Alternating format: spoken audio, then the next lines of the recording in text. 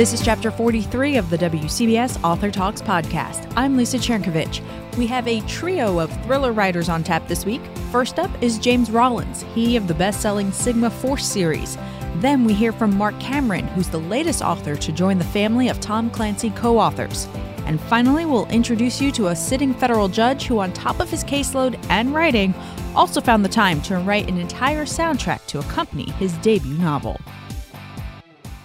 What kind of horror is hidden in a pile of bones preserved in amber and buried underneath the National Mall? Turns out, it's the kind that could end humankind. That's the premise of The Demon Crown, the latest Sigma Force novel from bestseller James Rollins. He talked to our Rob Hawley about it and the fun that lies in destroying historical places around the world. Sigma Force has added again. The team that saved the world over and over in the series of novels by James Rollins is back for the 13th book in the series called The Demon Crown. James Rollins joins me now. Thank you so much for coming on. Well, thank you for having me. I appreciate it. So take me into The Demon Crown. What is this book about? Well, to quote my editor, she described this book as my most frightening novel I've ever written, and I'm not about to argue with her.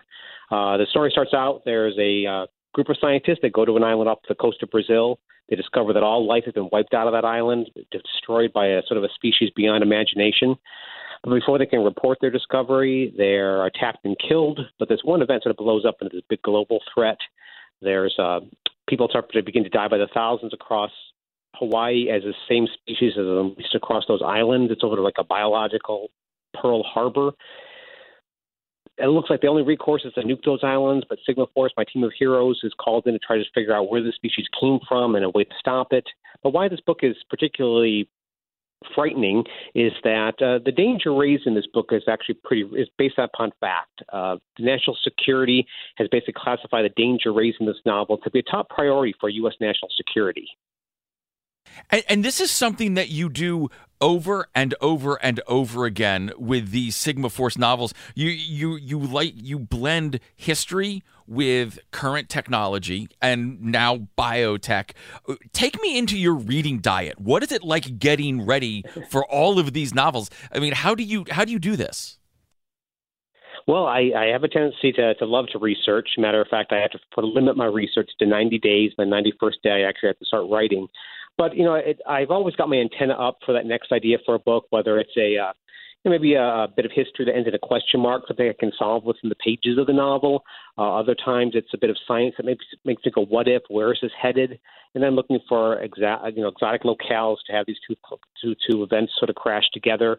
So I always have my antenna up. I'm following Newsfeed. I'm subscribed to a bunch of different magazines that I cut articles out of.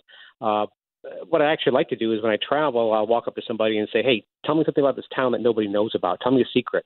And oftentimes that answer surprises me and becomes a seed for one of my books.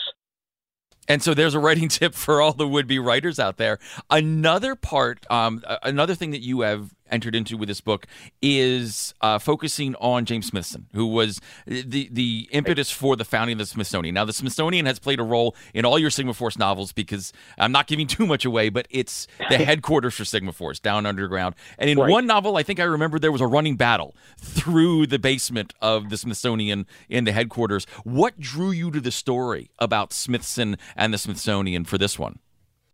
It goes back to that historical mystery I was telling you about, is that James Smithson, not a lot of people have been aware that the Smithsonian was based upon by this British chemist, somebody who never set foot in the U.S. Yet upon his death, he left his fortune, including a vast mineral collection, to the U.S., and he did so without any prior warning. It was a surprise to everybody when they read it, his will and testament. He never explained why he was doing this. Why this fellow is a little bit most people aren't that aware of him, is that during the Civil War, there was a fire that broke out in the Smithsonian Castle that ended up destroying most of his papers. And so there's still much mystery surrounding that fella. And just adding to that mystery is that Alexander Graham Bell, the inventor of the telephone, sort of snuck off to Europe against the wishes of the Smithsonian regents. He traveled to Genoa, Italy, where James Smithson was buried. He broke into James Smithson's tomb on a snowy New Year's Eve, stole those bones, put them into a zinc coffin, and fled across the U.S. in a ship, and those bones are now interred in the Smithsonian Castle. So, why all this skullduggery? Alexander Graham Bell, he lied about where he was going. He bribed people over there. He told everybody that Theodore Roosevelt had sent him, which was not true. So I just liked this whole bit of skullduggery involved in recovering these bones. And so me as a thriller writer, I'm thinking, is there more to this story? And that became the seed for this book. So, yeah, and you start out with this adventure by Alexander Graham Bell and his wife. Was that story where you started? Was that what got you on the road to this book? Was it the modern day technological threat that's in the book that we don't want to talk about too much because it is really scary? But yeah, what was the initial seed for this particular book?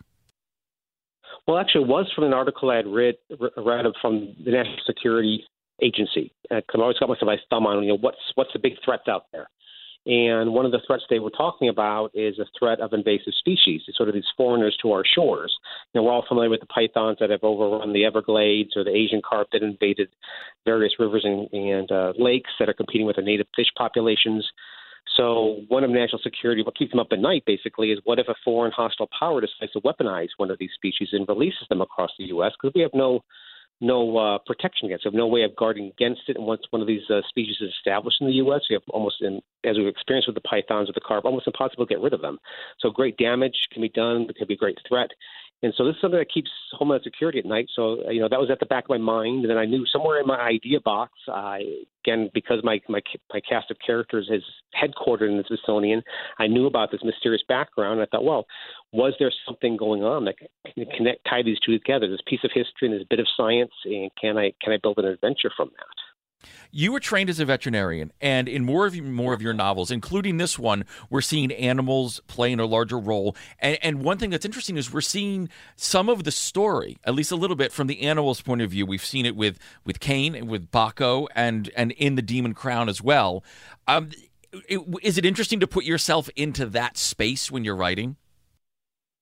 It is. I mean, it's a great deal of when I wrote Cain, who's a military war dog. I pulling from my veterinary background, my animal behavior background, I was able to try to take my readers and put them in the paws of that animal. My goal wasn't to do a Disney version of the dog where he breaks out in song halfway through the book. I wanted to be real, to actually, what are these four-legged heroes like on the battlefield? What can they do? What can't they do? I spoke to handlers. I went to Lackland Air Force Base and talked to some of the behaviorists and trainers out there to try to create as accurate of a model as I can. I'd never seen that in print before, where somebody was actually trying to get to the mindset of these animals. So it's a great deal of fun, both as a veterinarian and as a writer, to try to create these sort of foreign species on the page. Take us into the writing, because you set yourself quite a task here with all of these novels, because you span time, you span a whole lot of space, you span history and science, and so many of these novels, you've got one team running the historical route, the other team running the technological route, in order to try and very often save the world. When you have so many balls in the air, have you ever written yourself into a blind alley and said, you know what, I've got to scrap this and get right back out again? Help out the writers out there among us. Well, I definitely, when I'm structuring my novel, I know the beginning, I know the end, I know a few tent poles between the beginning and the end. But personally, when I start writing, I don't know how necessarily A connects to B connects to C. To me, the fun of a writer is that discovery of that process, is to sit down and not quite sure what the characters are going to do. And as a consequence, I painted my characters into corners many times where I don't know how to get them out of it. And to me, I like that, because if I don't know how to get them out of it, neither are my readers. And so then I recognize this is a good trap. But then I'm oftentimes I'll have to stop for a day or two and try to figure out, how are they going to get out of that? And either I'll have to seed things earlier or change things subtly so that I can find a way to score them out of that trap. Your Sigma Force is a really interesting blend of highly trained warriors who then are trained in the sciences, and you have established some really fantastic people, some really high achieving people, which I would imagine sets up a real test for you as the writer. What kind of pressure do you feel to be able to stay ahead of Gray and Cat and Monk and Painter? Because you've got to be smarter than all of them, because you've got to be in front of the story. That is true. And so what I do is I don't want my characters to be, superhuman, because that's never fun to read. So what I found is they can be these excellent warriors and these elite scientists, these with guns, but I try to give them, the human side, the personal side, so that that's where, to me, is a lot of the interest characters are. Like Gray, for example. In the last few books, he's been dealing with two aging parents that are tumbling into various stages of Alzheimer's. And so he's trying to juggle his personal and his professional life. He's called in to try to save the world, yet at the same time he has these heartstrings pulling him back home, having to deal with his responsibility from a personal life standpoint. And I think all of us as just human beings have always been struggling with that, this juggling between a professional and a personal relationship, or between our job and family. And so when my readers experience Gray doing that, it makes him a more real character. But at the same time, it's those chinks, those cracks, those weaknesses that allow me to sometimes get ahead of Gray and set traps for him that he's not going to anticipate.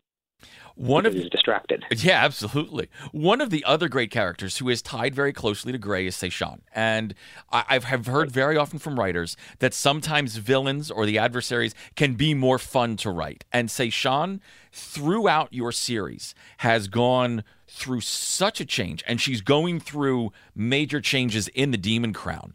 What is it? Have you had the most fun following Seishan, because she is one of the ones who has this incredible arc of life? Of course, it's always fun both writing the villain and crafting what their story is, simply because me as a writer, I get to live vicariously through their lives. So I'm no master assassin like Seishan, yet I get to play one in print. And so to me, they're always fun to write. But at the same time, I don't want Seishan to be superhuman. So we've seen her from her first appearance in the series. She shoots Gray right in the chest. And that's the way we introduce her into the series. And then in the course of the series, we see her pulled into Sigma. We see a relationship develop between Seishan and Gray. So that's a great deal of fun to watch that arc over the course of the books. Throughout your books, and I have either read or listened to all of the Sigma Force novels, you have managed to have these guys find these wonderful archives and repositories and libraries, and then it seems you just destroy all of them in some sort of cataclysm. I know they're fictional, but at some point, do you ever feel guilty about destroying that much stuff, and do you ever just want to keep one? No, it's a great deal of fun. I mean, I've got a list of the World Heritage Sites, and I'm just check-marking them off as I go. My goal is to destroy everyone across the globe. It's a great deal of fun. You're always, as a writer, you're trying to build those giant set pieces, those roller coasters that you want to throw your readers on and send them down that loop to loop. And it's a great deal of fun when I can find a real place. And I can visit that place, and I can, look for cracks in that security of this place, so that I can take advantage of that when I write the novel. And so that when anybody that's visited one of those sites, like in this site, there's a section that takes place in a Polish salt mine, another World Heritage Site. And to be able to bring that to life was quite exciting. I got to speak to some of the managers and the workers over at the salt mine, try to get what can be done, what can't be done, what's it really like, what's it smell like, and try to be the authenticity, so that if you ever, as a traveler, should go to that salt mine and have read this book, you go, oh my gosh, I remember this scene took place in this chamber right here.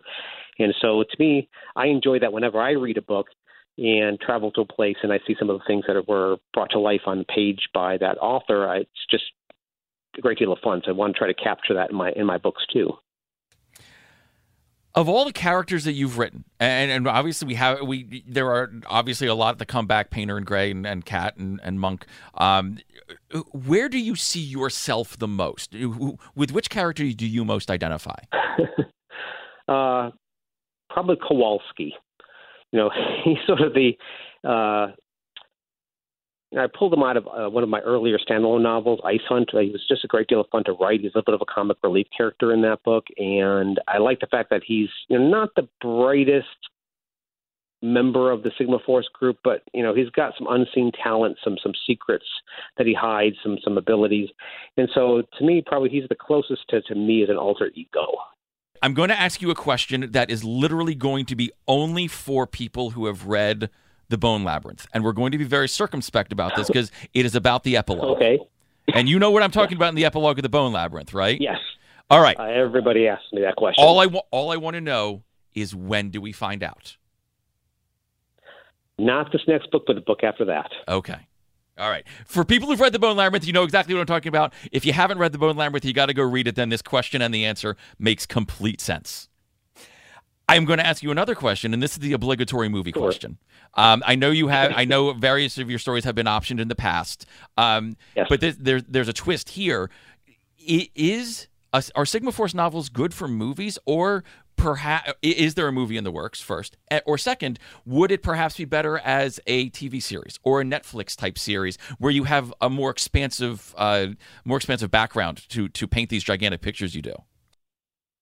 Well, I'm going to dance around this answer because I am legally obligated not to say certain things. So interpret that however you'd like. But my personal preference would be to have them a television series, because I think it'd be hard to cram one of my novels into a 90-minute film. I think they'd be better as a serial type of project, like a television series.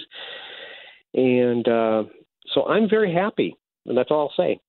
Very happy. Hopefully, ask me in a couple of weeks, then I could probably be more specific about those details. But right now, I am not allowed to physically say more than that. I'm sure there's going to be a lot of people who would be very excited about your relative non-answer. James Rollins, it has been a pleasure talking to you. The latest Sigma Force novel is called The Demon Crown. It is out. Thank you so much for chatting with me. I really appreciate it. Thank you. It's been a pleasure. If you thought taking over writing for a literary giant would be tough, you'd be right. But that didn't stop Mark Cameron from picking up his pen to continue the legacy of Jack Ryan. He's the Tom Clancy character who debuted in The Hunt for Red October. Mark spoke with our Pat Farnack about Power and Empire, the latest book in the series. Tom Clancy died in 2013. How did this come about that you are writing a Tom Clancy novel? Well, I was down in... Actually, I met an author named Mark Graney at BoucherCon in Long Beach several years ago, a writers' conference, and we got to be friends over the years. And at some point, maybe a year and a half ago, he asked, or he offered to do a cover blurb for my latest book in the series that I do. And unbeknownst to me, he was looking at kind of stepping away. He's written the last 7 Jack Ryan, Tom Clancy books, and he was looking at stepping away to work some more on his own projects, so he recommended me for the job, and my agent called me and said they were interested in having me do it, so that's the way it came about. What is the concept for this? A continuation of the Jack Ryan brand, as it were? Yes, ma'am. It's the same characters, the same iconic characters that Tom Clancy developed and envisioned, and Jack Ryan, John Clark, Dean Chavez, Jack Ryan Jr. Jack Ryan's the sitting president of the United States, and it's just a new plot with the same characters that Tom Clancy developed. How do you feel, though, I have to ask you, with Tom Clancy's name in huge capital letters on the book, and then Power and Empire and Mark Cameron, your name at the bottom? That's a really good question, and that's really a good metaphor for how an author feels writing for somebody like Tom Clancy, somebody as iconic as him. He's inimitable, and he's such a, he really developed and started this genre of this type of thriller, and so being able to write his characters is a huge and a bit overwhelming of an honor. But no, that's fine. I'm happy to die. This has been a great experience. Well, I'm glad to hear that, but I just wonder sometimes if characters weren't meant to perhaps die with their authors. What do you think about that? I think we leave that up to the readers, and I try to tell a good story, and like Bond is timeless, and the stories that come out and the new books that come out, these are such larger than life characters. Jack Ryan is probably the last honest man in D.C. in Washington D.C. in these books, and we really want someone like him. And many readers seem to really enjoy these stories. And Mark Graney's done an incredible, and Grant Blackwood, and now Mike Madden have done an incredible job carrying the torch, and so I'm just happy now to be brought into the fold. It is a suspenseful story, and you weave together so many different plots that all come together nicely at the end. Can you give us a short sketch of what happens in Power and Empire? Sure. The basic crux of the story is that things are not always like they seem, and some things are going on in China and around the world that President Ryan and then members of the campus, sort of off-the-books quasi-government agency, not private organization that does government work, they're all trying to figure out what's going on in China and how it affects, the big geopolitical chess game that always goes on in the world. And at the same time, looking at if they sort of stumble onto a human trafficking ring in Texas, and one child in particular that's being trafficked holds a key that in the form of a flash drive that has some information on it that relates to the goings-on in China.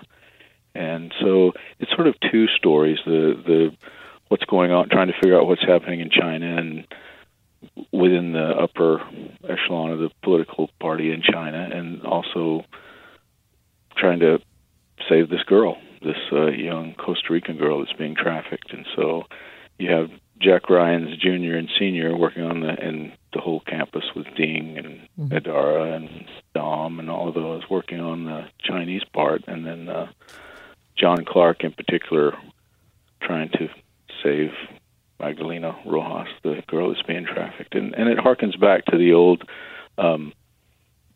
sort of the John Clark that we met in Without Remorse years ago. That one of my favorite books that Clancy wrote. Yes. Did you do any special research into trafficking? It must have been just horrible and heartbreaking to find out more about the subject. I know as a reader it certainly was. Yeah, that's so true, and honestly, I toned it back. If I'm retired law enforcement, I was local police for several years, and then from the United States Marshals, and I have a dear friend with the Marshal Service. He's the chief psychologist for the Marshal Service, and he does a lot of work with the human trafficking side of things, and the Marshal Service has a job for hunting for unregistered sex offenders, and so those two tie in. And he actually referred me to a Texas Department of Public Safety Lieutenant, Derek Prestridge at the time, but he's a captain now, and he developed a program to combat human trafficking, basically to teach law enforcement how to recognize it and recognize the traffickers and their victims every time they come in contact. So I've been in constant contact with him, and then other resources as well. But it was a dark alley to duck down. But it's the truth. It's what's going on, and like I say, I kind of toned it back in this. It's a really awful thing that's going on in our world today. It sure is, and you painted such a picture. I couldn't put the book down. What are you working on now? Well, I'm finishing up another Jericho Quinn in my series, and then as soon as I finish that next month, then I will begin another Clancy. And do you have any idea what direction you will go in with that? Well, we're still looking at. I have a little bit of an idea, but we're still looking, sort of pitching back and forth with some different plot lines.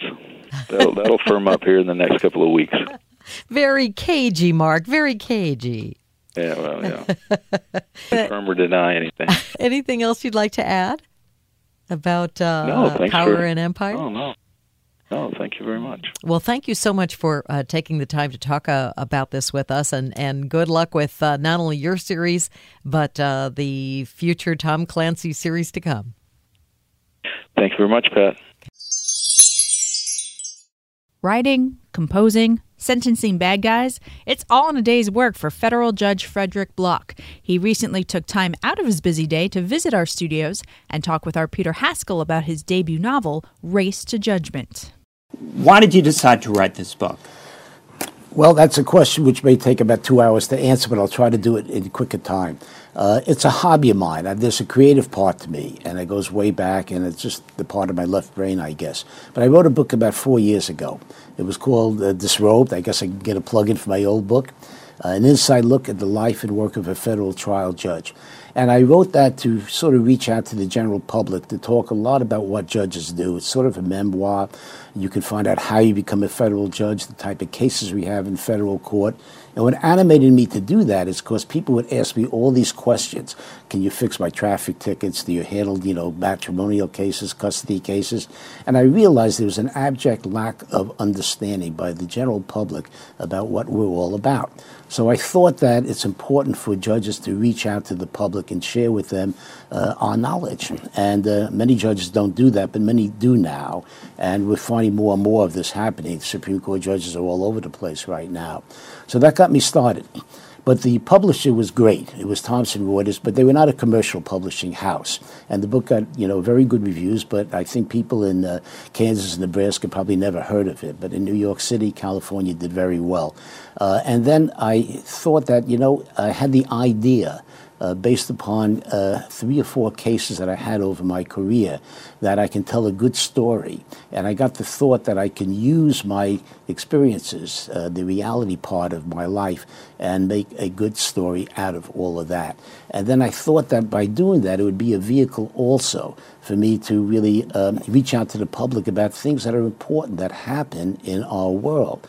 So my characters really speak in terms of a lot of substantive issues. So I think I've written a good book. Nobody has guessed the ending yet.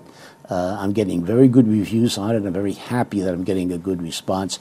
But there's also, I think, a lot of substance in it because we talk about, through my characters, issues about wrongful convictions, which is a big part of the book, Rikers Island, abuse of women in the Hasidic world, and things that I feel strongly about, but I don't speak personally about it, but I speak through my characters. So I like to think I wrote an interesting book that's a fun read, and also a book that has some substance to it, and music.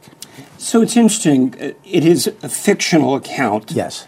But many of the players either use their real names, Al Sharpton, Ron Kuby, some others. Right. And others, if people follow the news, they will be able to identify who the characters are based on. Probably. So why did you decide to do it that way? And is there a problem with using the names of people who are still living and involved? Well, I don't know whether there's a problem or not. I haven't been sued yet. I don't think I will be. I try to be balanced. I try to do it in the right way. The reality part is the reality, and the fictional part is the fictional part. And at the end of the book, in the epilogue, I really explain which was which so that, it would be a fair presentation.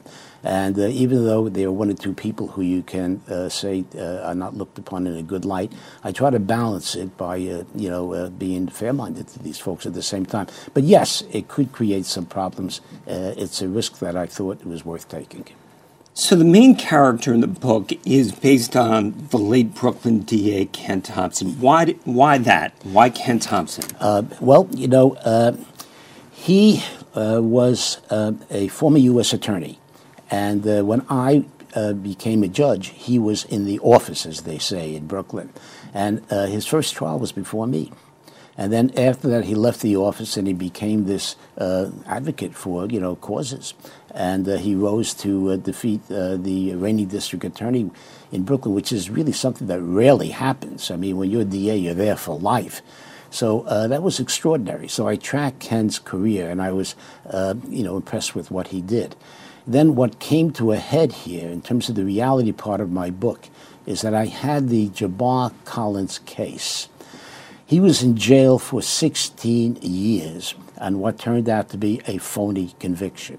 And it opened up the floodgates for what happened in Brooklyn, which I think is pretty well known now, and certainly the New York community.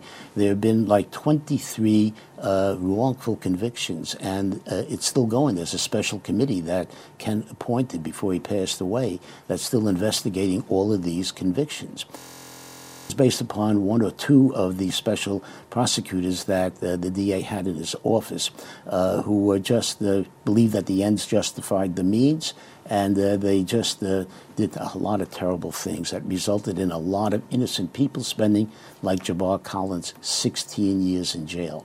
So that gave me the idea for the JoJo Jones character in the book, and that linked Ken Thompson to my character Ken Williams, which tracks his career basically.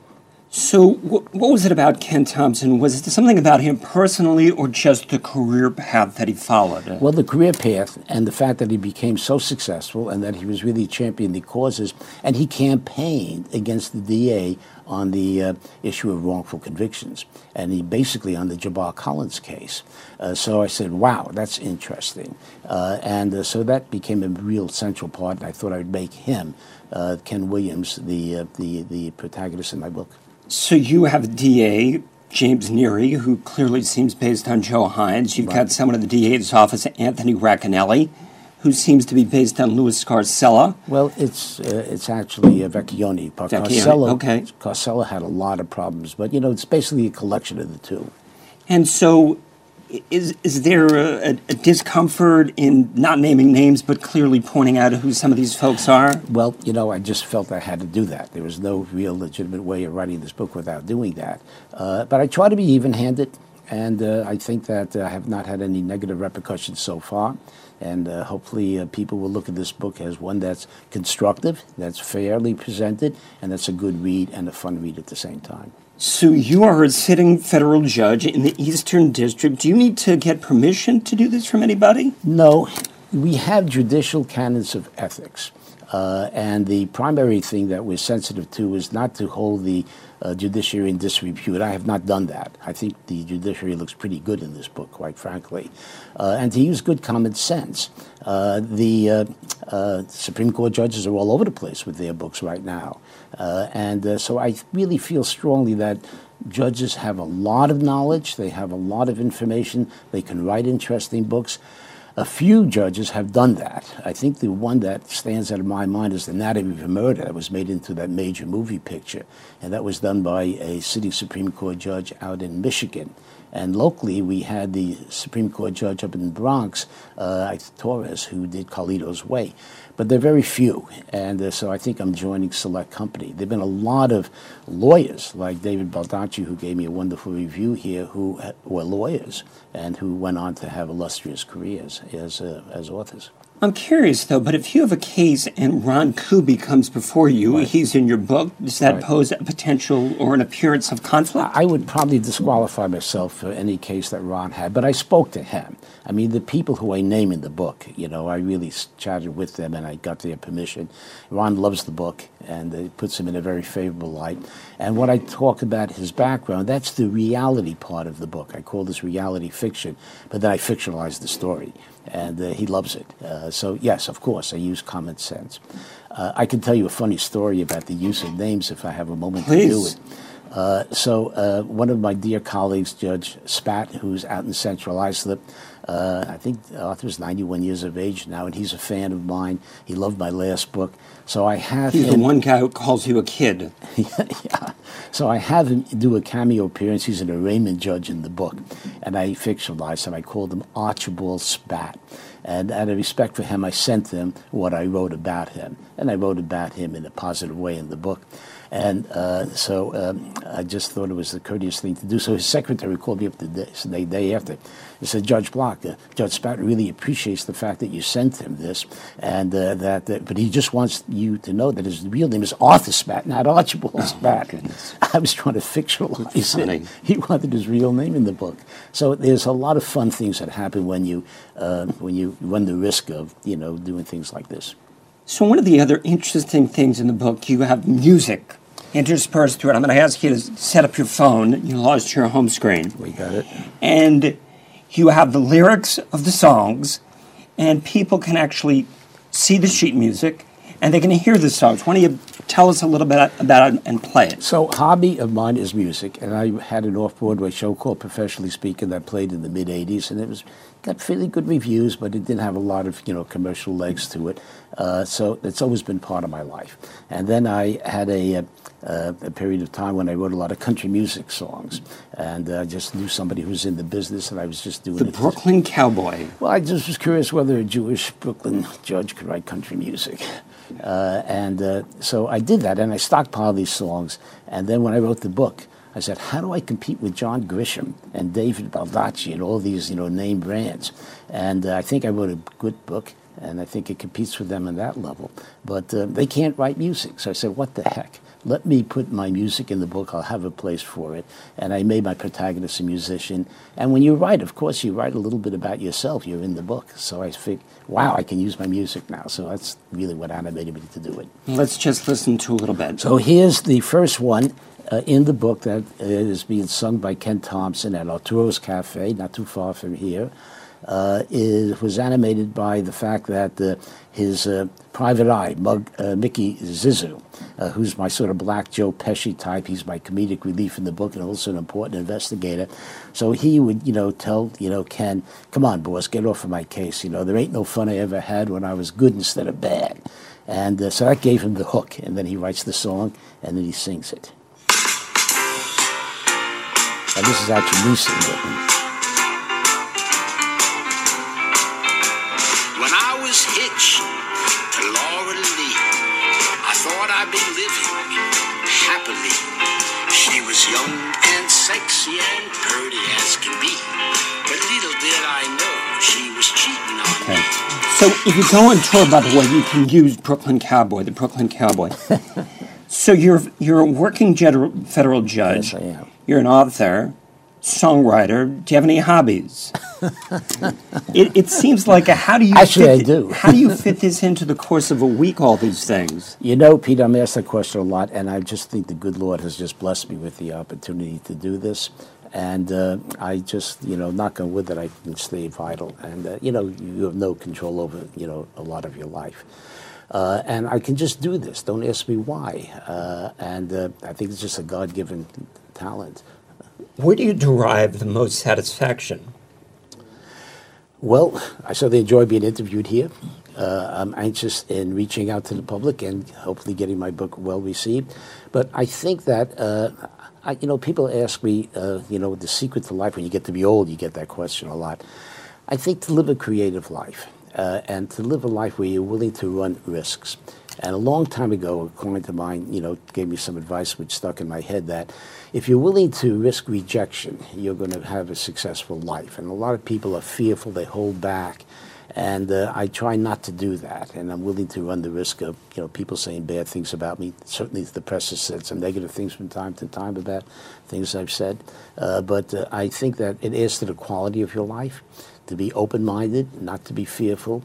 And to the Greeks, I'm married to a wonderful Greek woman, their concept of tragedy is not to realize your potential in life. So I think of those things in terms of what really motivates me to live. And you have to be lucky with health, of course, and that you don't become Alzheimer's and, you read all these tragedies. I think that one of the things I smile at when I write these books is that it's sort of a way for me to tell me whether it's time to leave the bench. Because we're there for life, and I think you have to be responsible to know that there may come a time when you really should not be doing the job anymore.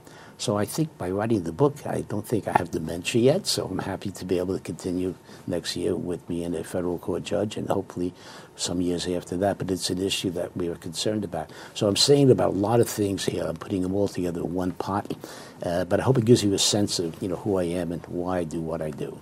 So you're 83 years old. How much thought do you give about how much longer am I going to do this? Who knows? But I'm sorry. Do you think about it? Yeah, I do.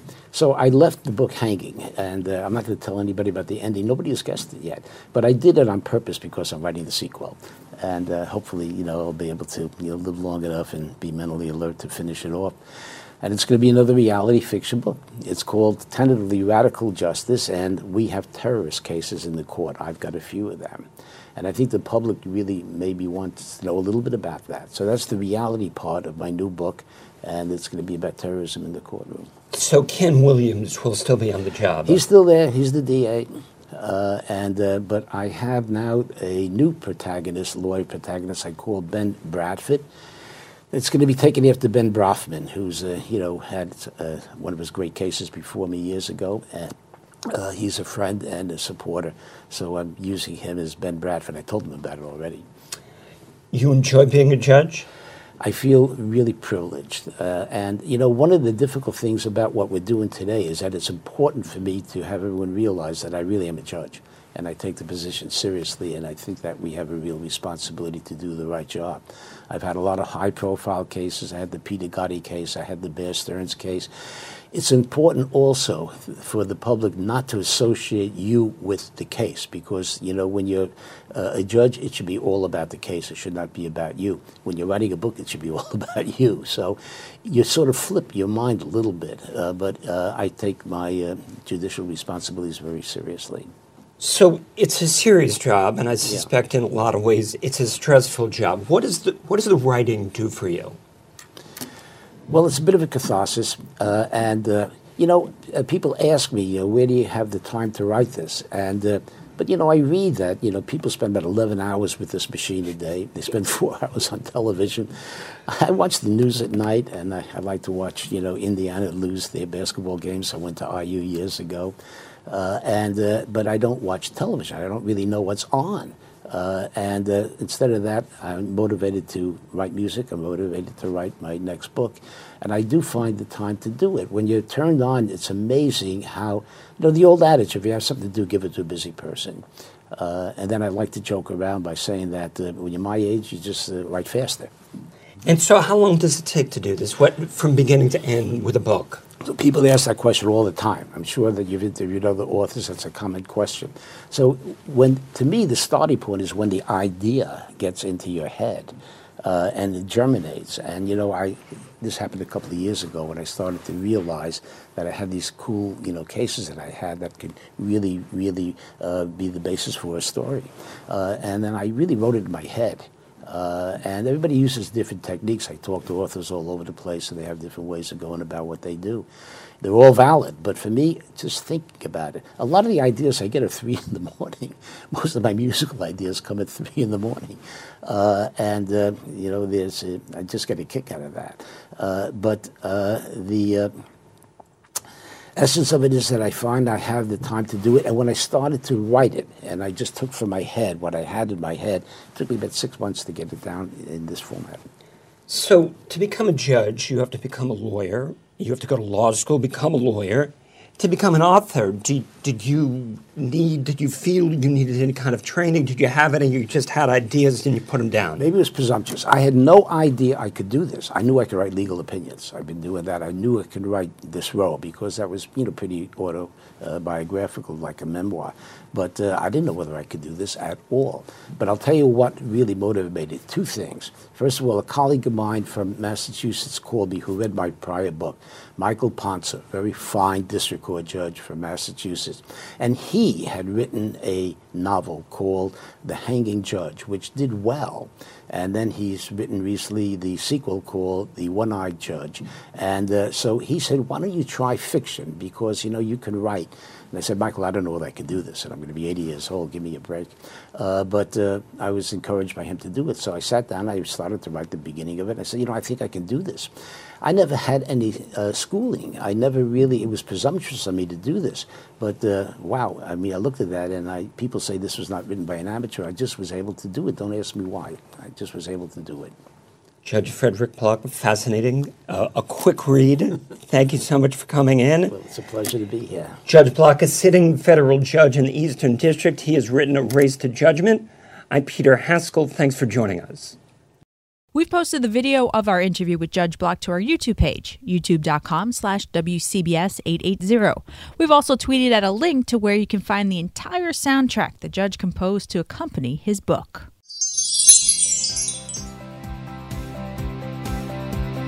And that's where we'll close the book on this week's podcast.